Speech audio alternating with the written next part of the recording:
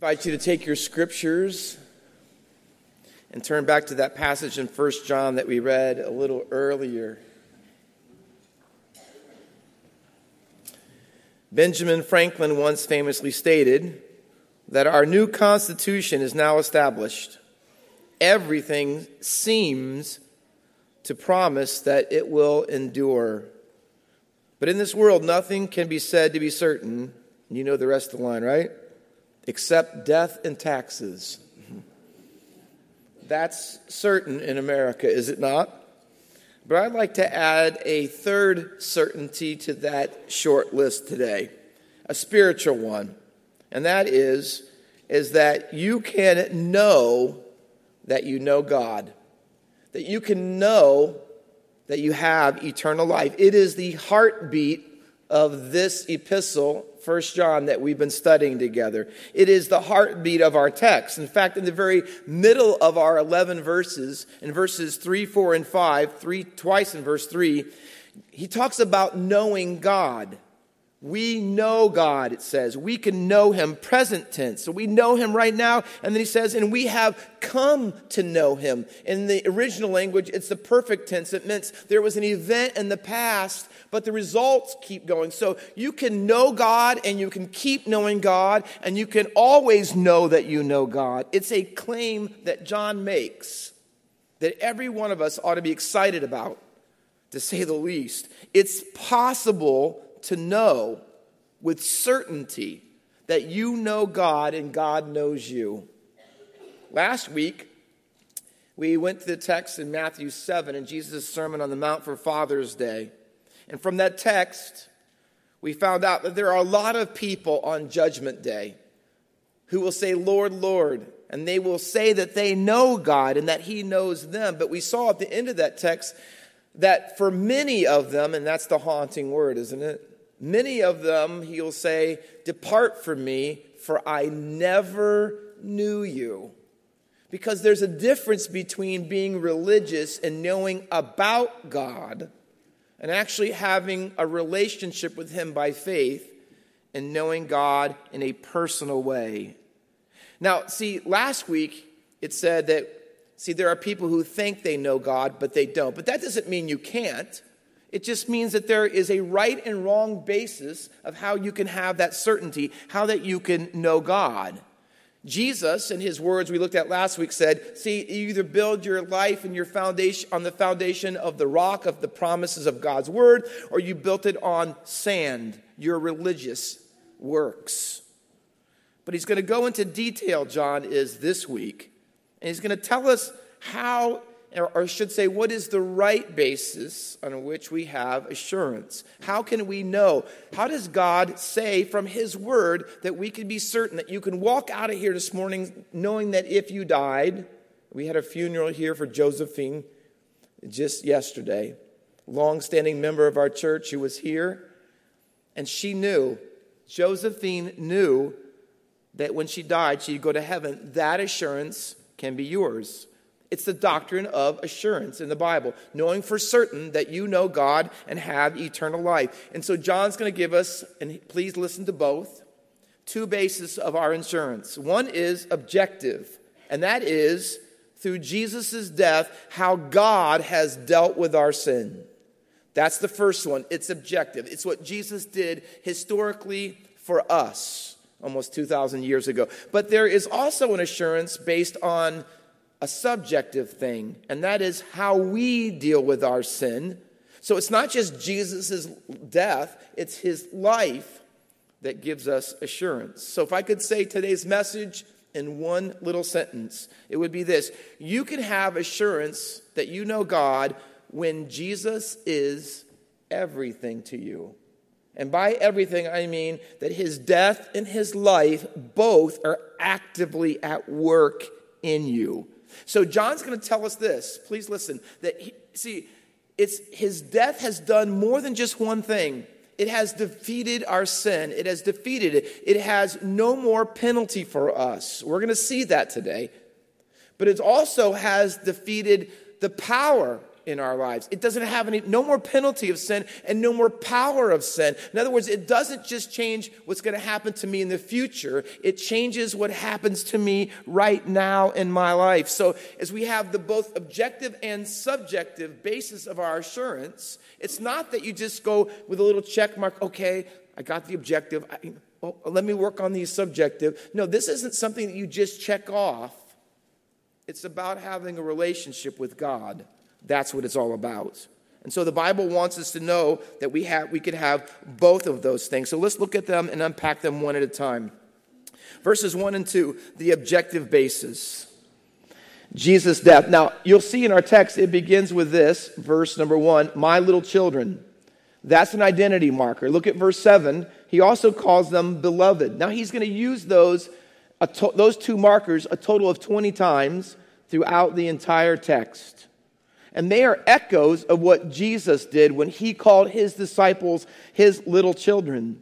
So he wants you to know today, if you are his family, if you are his followers, here's what will be true of you, that you know God and you know him only through Jesus. What did Jesus do so that you could actually know him? Well, the text is going to tell us, look at verses 1 and 2. It tells us that he died for us, and that death for us changes us. Look what he assumes. I am writing these things to you so that you may not sin. In other words, you've been changed. You used to just sin all the time, but now you don't have to sin. And in fact, the expectation is that you don't sin the same way you used to. Why? Because Jesus died and rose again for you. He saves you and he sanctifies you. It's not one or the other, it's both. And he's writing to them because Jesus' death has changed them. Listen to me, if you've been here especially for years. If Jesus' death has saved you, it doesn't just change your destiny. It changes your desires and your deeds. See, sin doesn't dominate you anymore. He has defeated it. It's not that we are sinless, but because we will sin less, the Bible says. Now, he says, you shouldn't be sinning, but if you do, because no one's perfect in this life, not even Christians, right? Hardly. He says, but when you do sin, see, look at verse 2, we have an advocate. Verse 1, I'm sorry. We have an advocate with the Father, Jesus Christ, the righteous one. See, Jesus is our lawyer. Now, we've watched them all. There's been for longer than I've been alive. Lawyer television shows have been around forever. How many are old enough to remember Perry Mason? Anybody remember Perry Mason? Wow, we are old in here, right? But Perry Mason never lost in court, never lost, not even once in court. He was really good, right? Never lost a case. Because who's your lawyer? That really matters. It matters. A lawyer is the Greek word paraclete, and it means to stand beside you. When you go to court, you need someone to stand beside you. I've been in court. I was there once when I was 16 and got a speeding ticket, had to go to court. And it's important to have, I've been in cases for people who, been in church past in my ministry to encourage them during some of their times in the trial in the courtroom. And I've stood there and I've seen people who had someone stand behind them and their lawyer was not good. Not good. And I felt awful because I said, this isn't going to turn out the way they want it to. But I've also been in there when I thought that lawyer is spectacular. I mean, he is making all the difference, right? Now, in America, we are allowed to have lawyers. You know the Miranda rights, right? You know the first part, you have the right to remain silent. I hope you've never heard this. Anything you say can be used against you in a court of law. And it says you have the right to talk to a lawyer for advice before we ask you questions. You have a right to have a lawyer during the questions, right? So it matters because when they start asking the questions, you better have someone there that can represent you. You know, in the Bible, Satan is the accuser of the brethren, right? And someday you're going to stand before, and can you imagine you're standing before God and Satan is the prosecutor and he's asking you questions before God that you have to answer. You better have someone there who's qualified. And can I tell you, in the courtroom of heaven, there is only one. There's only one. I heard a quote that said, when Jesus died for our sins, God didn't close the court of heaven. He just added a lawyer. You know why? Because God is still holy and God is still righteous. And when we stand before him, we better have someone who stands beside us, an advocate in our place. Jerry Spence, Perry Mason's the fictional lawyer. Jerry Spence is real. The most successful trial and criminal lawyer in all of history, literally never lost a case. From 1969 to 2007, he never lost a case, including O.J. Simpson and many other very, very famous trials. But Jesus is a different kind of lawyer. He's never lost a case in the highest court of all, and that's the court of heaven. But the question is, when he represents you, how is it that when he stands before God and Satan asks the questions, how can he declare you to be righteous? You look around at your life today, and I don't know your life probably any more than you know mine, but here's what I know about every one of us. We're sinners, and we are not sinless, and we are not righteous. And we are not perfect. So how can Jesus stand before us when the questions of our life are asked? And how can he say, hey, you let this one into heaven? You know why? Because they're righteous. How can he declare us to be righteous? Well, verse 2 says, he is not only our advocate, he's the propitiation. That's a big, hairy theological word. You know what it means? It means to avert the wrath. So if you've offended someone and they're angry with you and there's a punishment coming for you, you need someone to be your propitiation. So when Jesus stands in heaven next to you as your advocate, and God says, this one should be punished, and he looks at you, Jesus says, no, they don't, because I took your wrath. The judgment and the penalty and the wrath that should have been poured out on them for their sins, when I died on the cross, see, I took it. Romans 5:9 says, since we have been justified by his blood, we shall also be saved from wrath through him. When I was growing up, when we got in trouble at the Walker home, if you got in big enough trouble, you got spanked. And my dad would say, okay, go to my room. Oh, you know when that happened, it was trouble. And unfortunately, I went to that room way too often.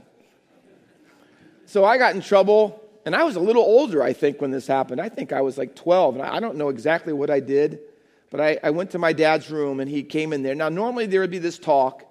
And he wanted to know that he wasn't angry at me, and he wasn't doing this, and he wasn't going to, he wasn't out of control. So he always explained everything, right? And I wanted to say, please, just get it over with. I've heard this talk, right?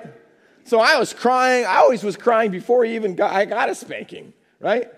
But this one time, it was different. My mom never was in there. My mom could not handle it. So this time, my dad called my mom in, and I go, oh, great, this must be way worse than I think. My mom's going to actually watch it, But my dad said, I want you to stand over there. And I did. And he took the paddle, and he gave it to my mom. And instead of me leaning over the bed, he did. He leaned over the bed, and my mom gave my dad the spanking. And I thought, I love this. Can we arrange to do this every time? Right? But my dad got up, and by the way, she just didn't do a little bit. She did like he would have done to me. And I found out earlier that my dad actually had my mom tested on him. And so it was no joke. I mean, it had to hurt because it used to hurt me, right? But I remember him saying to me, see, that's how much I love you. I took your punishment. And then he looked at me, he goes, but I don't love you nearly as much as Jesus does because he really took your punishment. Wow, that impacted me. I started crying all over again. And then I thought after that, I don't want that ever again. Because it makes you feel, you know what? Wow, you could love me that much that you would take my punishment. See, that's what God has done. The Bible calls it hilasmos. That's the word in Greek propitiation. It means literally mercy seat. See, God had the Ark of the Covenant, and on each of the ends of it were 2 cherubim, and they covered where God's presence was in the middle of it, on the cover of it.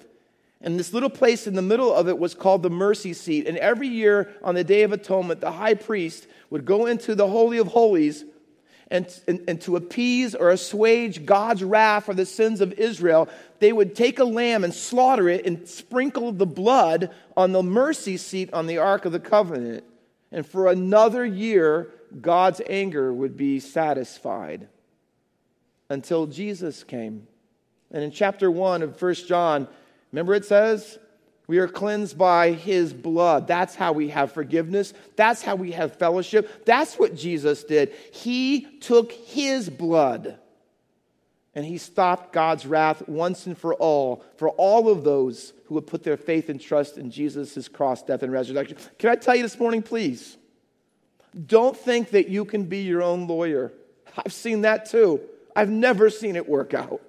You can't be your own. Your good works are not your lawyer. Your good works cannot propitiate your sin. You say, Pastor Walker, I'm religious and I'm Baptist. I'm Baptist. That's not going to help. Catholic, Episcopal, Lutheran, you name it. And I try to do as good as I can. And by the way, I was baptized as a baby and I was confirmed. And I can tell you, and I have the pieces of paper. And see, your good works will not be what you want standing next to you when you stand before God.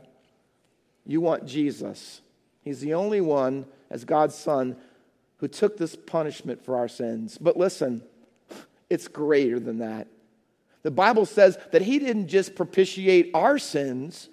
Look at verse 2. He said he propitiated the sins of the whole world. Now, in John's day, who wrote this, all the gods, the false gods, were either local or tribal. There was not one God who was everywhere and every place.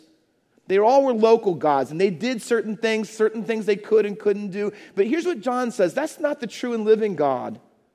See, the true and living God, he propitiated for sins, and his salvation, his sacrifice, is sufficient for everyone, everywhere. Which means this, the sins of everyone, no matter who you are. There are no geographic, there are no racial, there are no ethnic or national boundaries. None of them. It doesn't matter whether you're white or you're black or what language or culture or background or status you have. See, God's propitiation through the cross death of his Son is sufficient for anyone, anywhere who will put their faith and trust in Jesus Christ alone. But he does it for free. See, his lawyer work is pro bono. You can't earn it. You can't pay for it. He did it out of love for you. The only other propitiation, the use of that word in 1 John is chapter 4 and verse 10, where it says, not that we loved him, but he loved us and sent his Son to be the propitiation for our sins. Why did Jesus die like that? Because he loved you.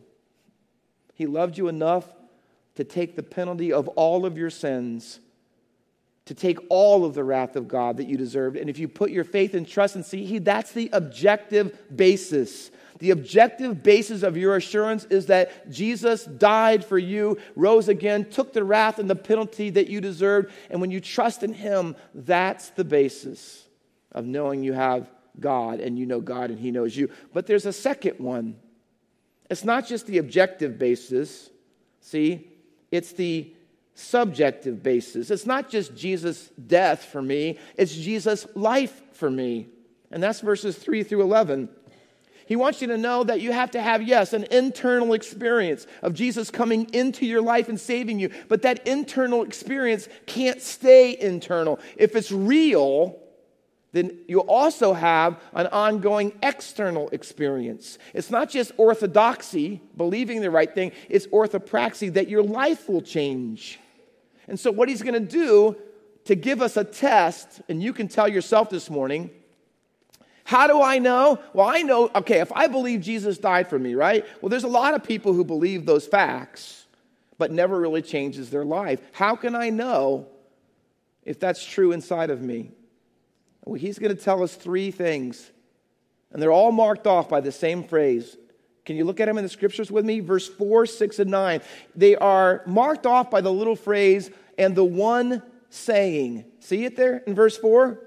Whoever says, verse 4. He says in verse 6, whoever says. Verse 9, whoever says. See, it's different than the identity marker of being his child or being beloved. No, this is a different identity. This is an alternative group of people. They seem to know God. They seem to be religious, and they have the vernacular and the language, and they have some of the things that are, they might go to church and some things, but they're a different kind of group altogether. They're the ones saying things. And Jesus says, I want you to figure out today, are you the real group? Are you the ones who just say these things? They're red flags. He's going to put up 3 red flags so that you can test yourself to know for sure. Have you been following on the news about the Titan submersible tragedy? It is just that. It's a tragedy. And I've read quite a bit on it. And one of the phrases that came out in the first sentence of an article I read was this: it did not have to happen. 5 lives lost unnecessarily. And then they go on to explain why that's true. Marine experts warned the Ocean Gate company, who made Titan, warned them that it wasn't safe. Listen to this: years before they ever took that voyage. Years. In fact, 5 years. All the way back to 2018. Every year they were warned that this will not work. They had criticism all the way back that far, and even an operations manager in the company who worked on it said that he was concerned that this sub was not safe enough to go into deep water. In fact, one of the workers there sued the company because what they were doing was not meeting safety regulations. Experts said that the company evaded safety regulations by doing all their water tests outside of America waters and international waters so America could have nothing to say about what they were doing. But they didn't listen to any of the red flags. None of them. And not even 2 hours into the trip, the whole thing was completely crushed and imploded. Can I tell you this? It didn't have to happen. They did not listen to the red flags. John is saying to us today, see, I'm going to give you 3 red flags for your eternal safety standards. Here's how you can have assurance. Here's how you can realize whether you are really a Christian or not. And on Judgment Day, you don't want to get to Judgment Day and say this: that didn't have to happen to her. That didn't have to happen to him. But what are those 3 red flags? Well, the first one is in verses 3 through 5, real quickly. The first one is disobedience. It says, and by this, circle that little phrase in verse 3, by this, because he repeats it in verse 5. By this and by this. This is how you can know. This is what the subjective standard of your life should look like. He says, and by this we have come to know him if, see it? If we keep his commandments. If you obey God. This is the behavioral test. Does your life match what you say that you believe? That's the safety standard. Your character, your behavior, the way that you live should be changing. The Bible says that when you know Christ, you will become more like him. Bit by bit at times, incrementally, yes. But the trajectory of your life will be moving to Christ-likeness. Verse 6 says, if you abide in him, you say that, you ought to walk as he walked. Becoming like Jesus isn't optional for real Christians. It's essential. See, John says slow sanctification works. No sanctification does not. Keep his commandments. Well, Pastor Walker, which one? Is he talking about the 10 commandments? Is he talking about there's 613 commandments in the Old Testament? Well, it's not what you have to do. It's what you do based on what he has done for you. And the 2 that he's talking about are probably what John heard from Jesus' lips. In John 13, Jesus uses almost identical phrases to what John is saying here. He talks about a new commandment, and that new commandment is this: you love God and you love others. See, it's the vertical and the horizontal matching up in your life. He's saying this. If you say, hey, I know God, but I hate people, I hate other Christians, I don't treat them right. See, he says there's something wrong. You have to keep his commandments. And the word literally means, it's a military term. It means to guard it, to protect it. See, you're serious about it in your life. It's the difference, look at the verse, between being in him and not in him. But don't confuse that. We do not earn eternal life by our obedience to the commandments. We evidence that we have eternal life by our keeping God's commandments. See, obedience is not the cause of our salvation, it's the effect of our salvation. If you truly have salvation, the effect will be that you will become obedient out of love for what God has said in his word. So let me say it straight to you.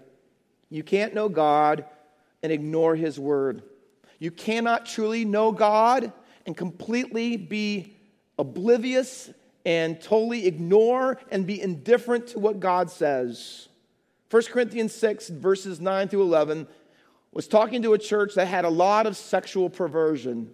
And they list them all, of every kind. In marriage, outside of marriage, homosexual. They had all of it in their community. And people got saved when Paul preached the message. And here's what he says of them. And such were some of you. You used to do all those things, but you don't anymore. But you've been washed and sanctified and justified in the name of the Lord Jesus. See, they used to be this way in their sexual lives, but not anymore. Why? Because they came to know Jesus and they were learning to keep his commandments. The internal change must result in an external change. See, a lot of people, and maybe you're one of them this morning, and you struggle with whether you're really a Christian, although you may have said a prayer at some time in your life. You don't have assurance. You're not really sure because you look at what you say and you look at what you do, and they don't match. In fact, for some, not even close. See, your personal holiness is not the basis of your salvation. It is the clearest way that you can be assured of it. John Newton said this, the great slave trader who wrote Amazing Grace. When he was saved, he goes, I'm not what I ought to be, but I'm not what I used to be. You hear what he says? I'm not what I ought to be, but I'm not what I used to be. And by the grace of God, I am what I am. He says, I've changed. Well, I haven't changed all the way yet, but I'm changing. Is that you? See, here's what John says. And when you have that going on in your life, God is abiding you, and his love is, it says in the passage, perfected or completed. In other words, when God's love is in you, here's what happens. God loves you, God changes you, and you return that love to God out of obedience by what you do with his word and how you take care or how you love others. See, that's the first red flag. That you think that you can say that you know God, but your life is not marked by obedience to his commandments. Here's what he says, it's a lie. Second red flag. The first one was behavioral. This is Christological. Look at verse 6. Whoever says, there's our phrase again, whoever says he abides in him ought to walk in the same way in which Jesus walked. See, if you're really abiding him, see, if Jesus is in, here's a formula. Jesus in, Jesus out. It won't be Jesus in and nothing coming out. No, it'll be Jesus in and out of your lives. It's not the talk that gives you assurance. It's the walk that gives you assurance. Well, how did Jesus walk? In obedience. He walked in love toward his Father and others. Someone has said, you are never more like Jesus when you love like Jesus. But it's not optional. Did you catch that? Look at verse 6. He says, whoever says, if you abide in him, ought to walk. And that ought word is strong. Very strong. We use it in a very casual way in our culture, don't we? Hey, here's what it ought. You ought to brush your teeth. You ought to floss every day. Now, it's not a command, and if you don't, people think, well, you're a horrible American citizen. No, but it's a good idea. You want to have good teeth? You ought to do it, right? You ought to sleep 8 hours a day. You ought to eat your vegetables. Sorry, kids. You ought to exercise regularly. Those are all good things, but they're not going to come by the house and pick you up in the cop car if you don't, right? But the Bible's ought is different. It's an obligated ought. He uses it 2 other times to give you an idea of what he's trying to say. In 1 John 3:16, he says, if Jesus laid down his life for you, you ought to lay down your life for the brethren. That's how much you should love. That's the kind of love. See, if Jesus died for you, you should be willing to die for them because you love, and that love has changed you. He uses it again in 4 and verse 10. If God loved you, you ought to love others. It's not optional, he says. Assurance comes in your life when Jesus' death, objectively, and his life, subjectively, both are working in your life. So there is the 2 tests, the 2 red flags, the behavioral, the Christological, and the last one is the relational one. In verse 7, he starts off with the other identity marker, beloved. So he called them children. He says, you know what? You've been loved by God. And if you've been loved by God, you will love through God. You will do that for other people, he says. This is who you are. He says, in the one saying, can you see the last one will be done? Verse 9, whoever says, if you say that you're in the light, if you say that you're obeying the new commandment, love God and love others, the Old Testament one, now having Jesus as the model, that makes it new. He's the new safety standard. Whoever says now watch, because the little word matters. This is all about the last test, whether you're in or you're not. What you are in. Are you in light or are you hating your brother and in darkness? Look at verse number 9, verse 10. If you love your brother, you abide in the light and in him. Verse 11, he who hates his brother in the darkness walks in the darkness. You see what it is? You are either in one or the other. Every single person in here. This is the relational test. And it starts right where you are in your home. See, he wants to know, you say that you know God and you love him, but do you love your wife like Christ loved the church? Do you love your husband? How about the way that you treat your kids? How about the people at work that you don't like and you disagree with? How about people in church who rub you the wrong way? He wants to know, listen, when people are all about themselves, how do you respond? How do you respond? The one saying that you are this, but you act this, you say this and you do this, he says it's a lie. And he says, let me tell you how you can know. Because people who are in the darkness hate their brother and in the wrong places, here's what happens to them. Look at verse number 10. If you love your brother in your light, you don't have cause for stumbling. You don't trip over things. You can see. You don't do things. You know what's right and wrong, and you live that way. You don't stare it in the face and just go your way and do your own thing. You know why? Because you can see. You don't have any case for stumbling. And the word is scandalon. You're not being scandalized. You're not doing things. You're not going places. You're not doing those kind of things. Your life is different. Why? Because you can see where you're going. But people who aren't in the light or in the darkness, they're bound up by unforgiveness and bitterness and anger and relationships and with people, and it's gone on for years and they still don't get it right. See, they're different. You know why? Because here's what the Bible says about them in verse 11. They don't know where they're going because they are blinded by it. They can't see it. They've been so long in this. They've been treating people this way, selfish, self-centered, talking, unforgiving, unkind, unresolved problems. They've lived their life this way. They are so used to it, they can't imagine anything else. They've been completely blinded by it. Let me close with Luke 16. It's a story called The Rich Man and Lazarus. One guy was rich and one was poor, but that's not the point of it.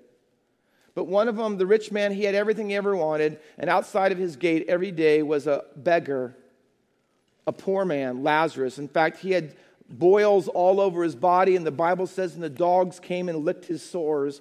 He didn't have anything for anyone to give, and he just pleaded that the rich man would give him the crumbs that came off his table.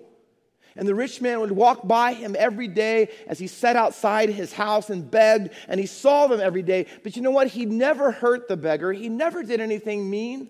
He didn't treat him wrong. He didn't say bad words to him. He did nothing when he went by. And the Bible says that one day both of them died. And in the story, if you were listening to it in the first century, the expectation would, oh yeah, the rich guy went to heaven, the poor guy went, because if you're poor, there's a reason, because God's cursing you. That's what they thought. But to the shock of everyone, the reverse happened. The poor man was in Abraham's bosom. He was with God. But the rich man, he was in the flames of hell. He was tormented. Why? But even in his eternal punishment, in talking to Abraham on the other side of things, he says, here's what I want you to do. Send Lazarus. See, Lazarus was still beneath him.